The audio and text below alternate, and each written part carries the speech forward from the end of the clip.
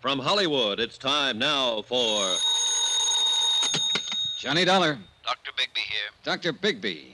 I'm asking you for the second time now to come out to the Cronin place. I told you last night, Mr. Dollar. The circumstances are different now, a lot different. We don't need a doctor. We need a coroner. A coroner? Where are you calling from? The operator told me the phone out there was out of order. It is. I'm at a forestry station a mile down the road. Jason Prell cut the wires last night before he was killed. Jason killed? Shot to death during the storm. So that's how he ended up.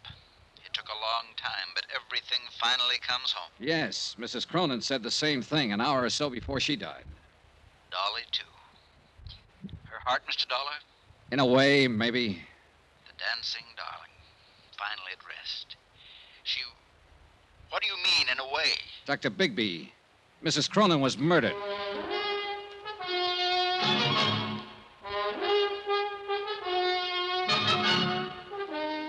Tonight and every weekday night, Bob Bailey in the transcribed adventures of the man with the action-packed expense account, America's fabulous freelance insurance investigator. Yours truly, Johnny Dollar.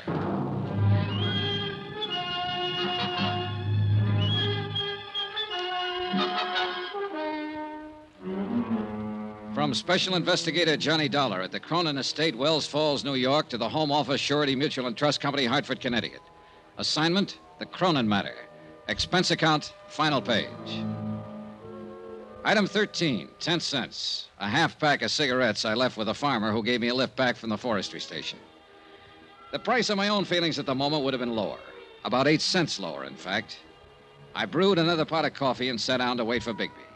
But this time I laced the coffee with brandy. The sun was up by then, clear of the horizon, bringing a bright new morning and a brand new day. The storm was long over, and the world sparkled and danced. But too much of the night was still with me, and the past still too much alive. And yet, maybe Dolly Cronin was better off. She was a part of that past now, where friends were always true, and every minute of life was even more wonderful than the last one. And where she was still and forever the dancing darling. Good morning, Johnny. Oh, hi, Sylvia. I'm in the coffee business this morning. How about it? Please. Having yours with cream, I see. Yeah, bad night. Shall I make yours the same way? Right. I had a bad night, too. Thanks. You look real beat, Johnny. Couldn't be any beater. Something pretty terrible happened last night, didn't it? Yes. Jason Prell is dead. Oh. And Dolly Cronin is dead. Oh, no. I loved her, Johnny. I didn't mean what I said last night about life always having been too easy for her, and you were right. It was just being frustrated, tied in knots and covering up. I loved her. She was sweet. Yeah, she was quite a gal. She had something, I don't know. She had love. She loved people, and they loved her in return. Maybe so. Anyway, I guess this belongs to you now.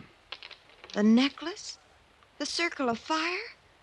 What do you mean it belongs to me? She made a will last night. I witnessed it.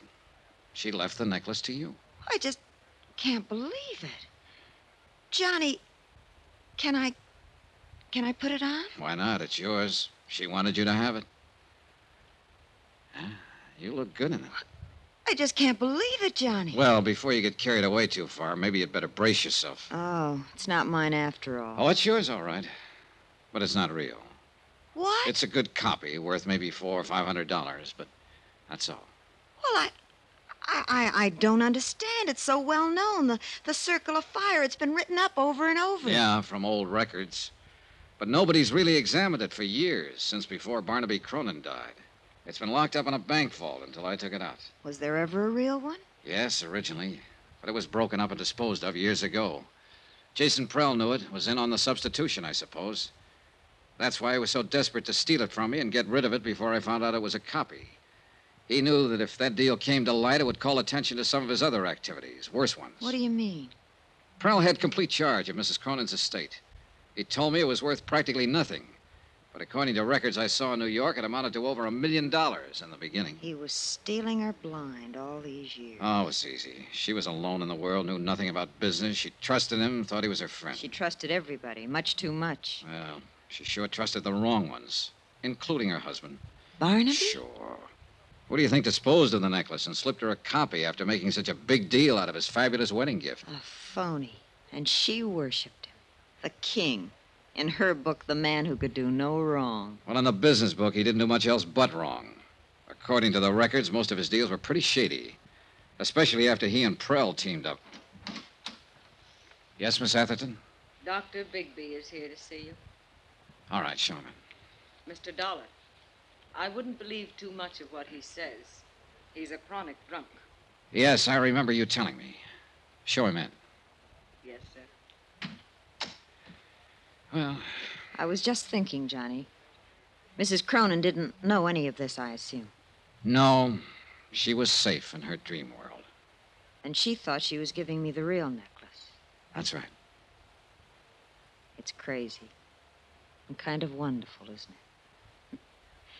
Just like that, she gave me something she thought was worth $500,000.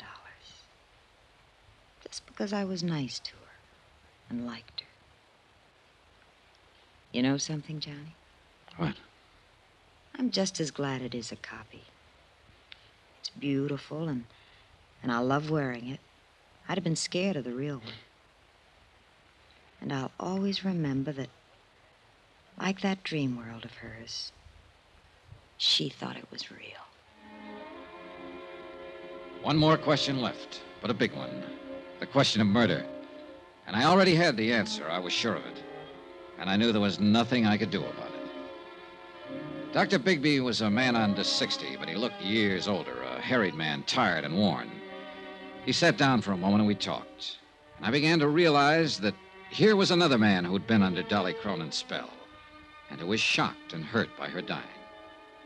It was a remarkable thing and a difficult one to explain, Mr. Dollar. Like many another, I suppose, I often wondered why I felt the way I did about her. It was a sort of magic she had. Yeah, I know. Even as a girl here in the village, she had that same power and had it without knowing it. Everybody loved her. No, not quite everybody. At least one person didn't. Yes, you mentioned on the phone the word murder. That's right, Dr. Bigby. Who killed her? A man we can't touch because he's already dead. Jason Prell. Well, he's done about everything else, I guess. I wouldn't put it past him. What do you base it on, Mr. Dollar? A bottle of pills. Prell supposedly went to Tupper's Lake last night and got a prescription filled for Mrs. Cronin. She took some of it this morning, an hour and a half before she died. There it is.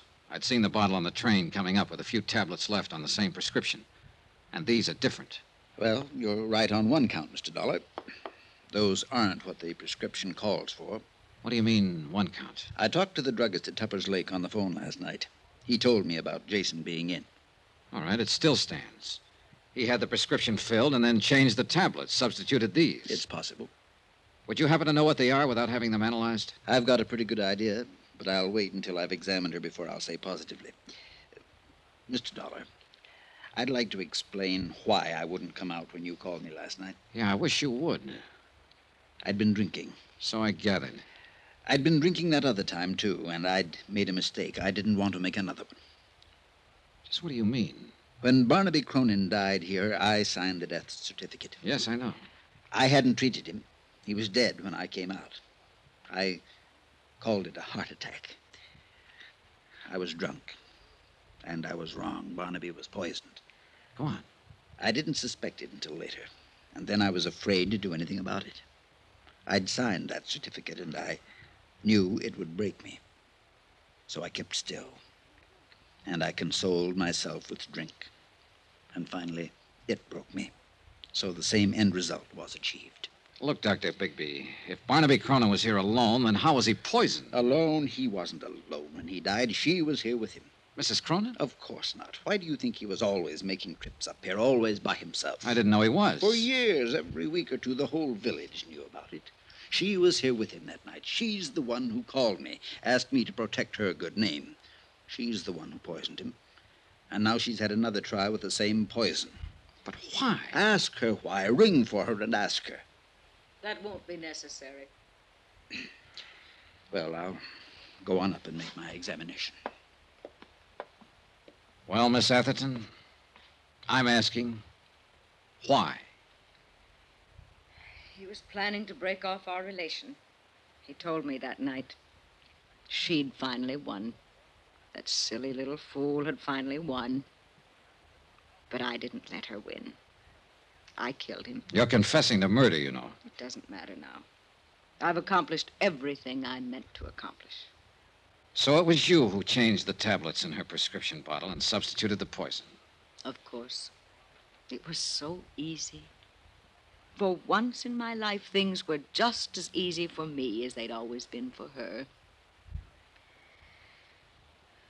Will you have the sheriff come out, Mr. Dollar? I'd like to make my confession.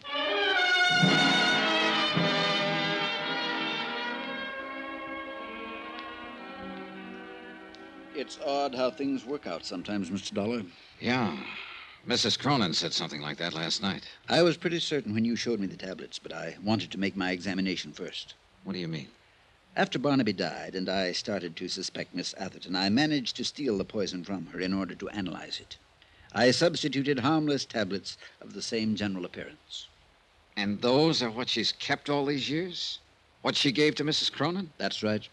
They were perfectly harmless. But in that case... Dolly Cronin died from a heart condition. The tablets had nothing to do with it. In a sense, Dolly died the same way she lived, from natural causes. Expense account item 14, $83.90. Incidentals and transportation from Wells Falls back to Hartford. Expense account total, $263.30. End of account, end of report. Remarks? The insurance angle here seems a little muddy. Premiums were paid for years on an item that didn't exist. And yet, no claim was filed, and none will be. So, well, I leave it to your legal eagles. Me, I'm beat and tired and maybe a little sad. I've come out of this with a kind of nostalgia. And for a time and place I never even knew. And I'm halfway in love with a girl back in that time and place. A girl I've never seen. Oh, sure, I know. It's a dream world and a dream girl, and none of it exists. But it's too bad. I wish it did. Because she must have been a honey. A real sweetheart. A dancing darling. Yours truly, Johnny Dollar.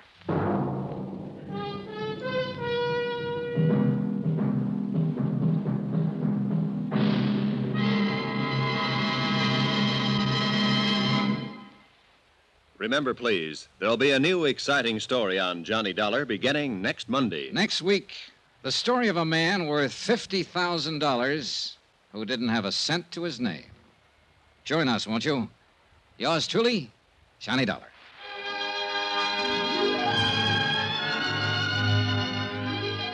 Yours truly, Johnny Dollar, starring Bob Bailey, is transcribed in Hollywood. Written by Les Crutchfield, it is produced and directed by Jack Johnstone. Heard in this week's cast were Virginia Gregg, Shirley Mitchell, Vivi Janis, Barbara Fuller, Benny Rubin, John Daner, and Parley Bear. Musical supervision by Amerigo Marino. Be sure to join us on Monday night, same time and station, for another exciting story of Yours truly, Johnny Dollar. Roy Rowan speaking.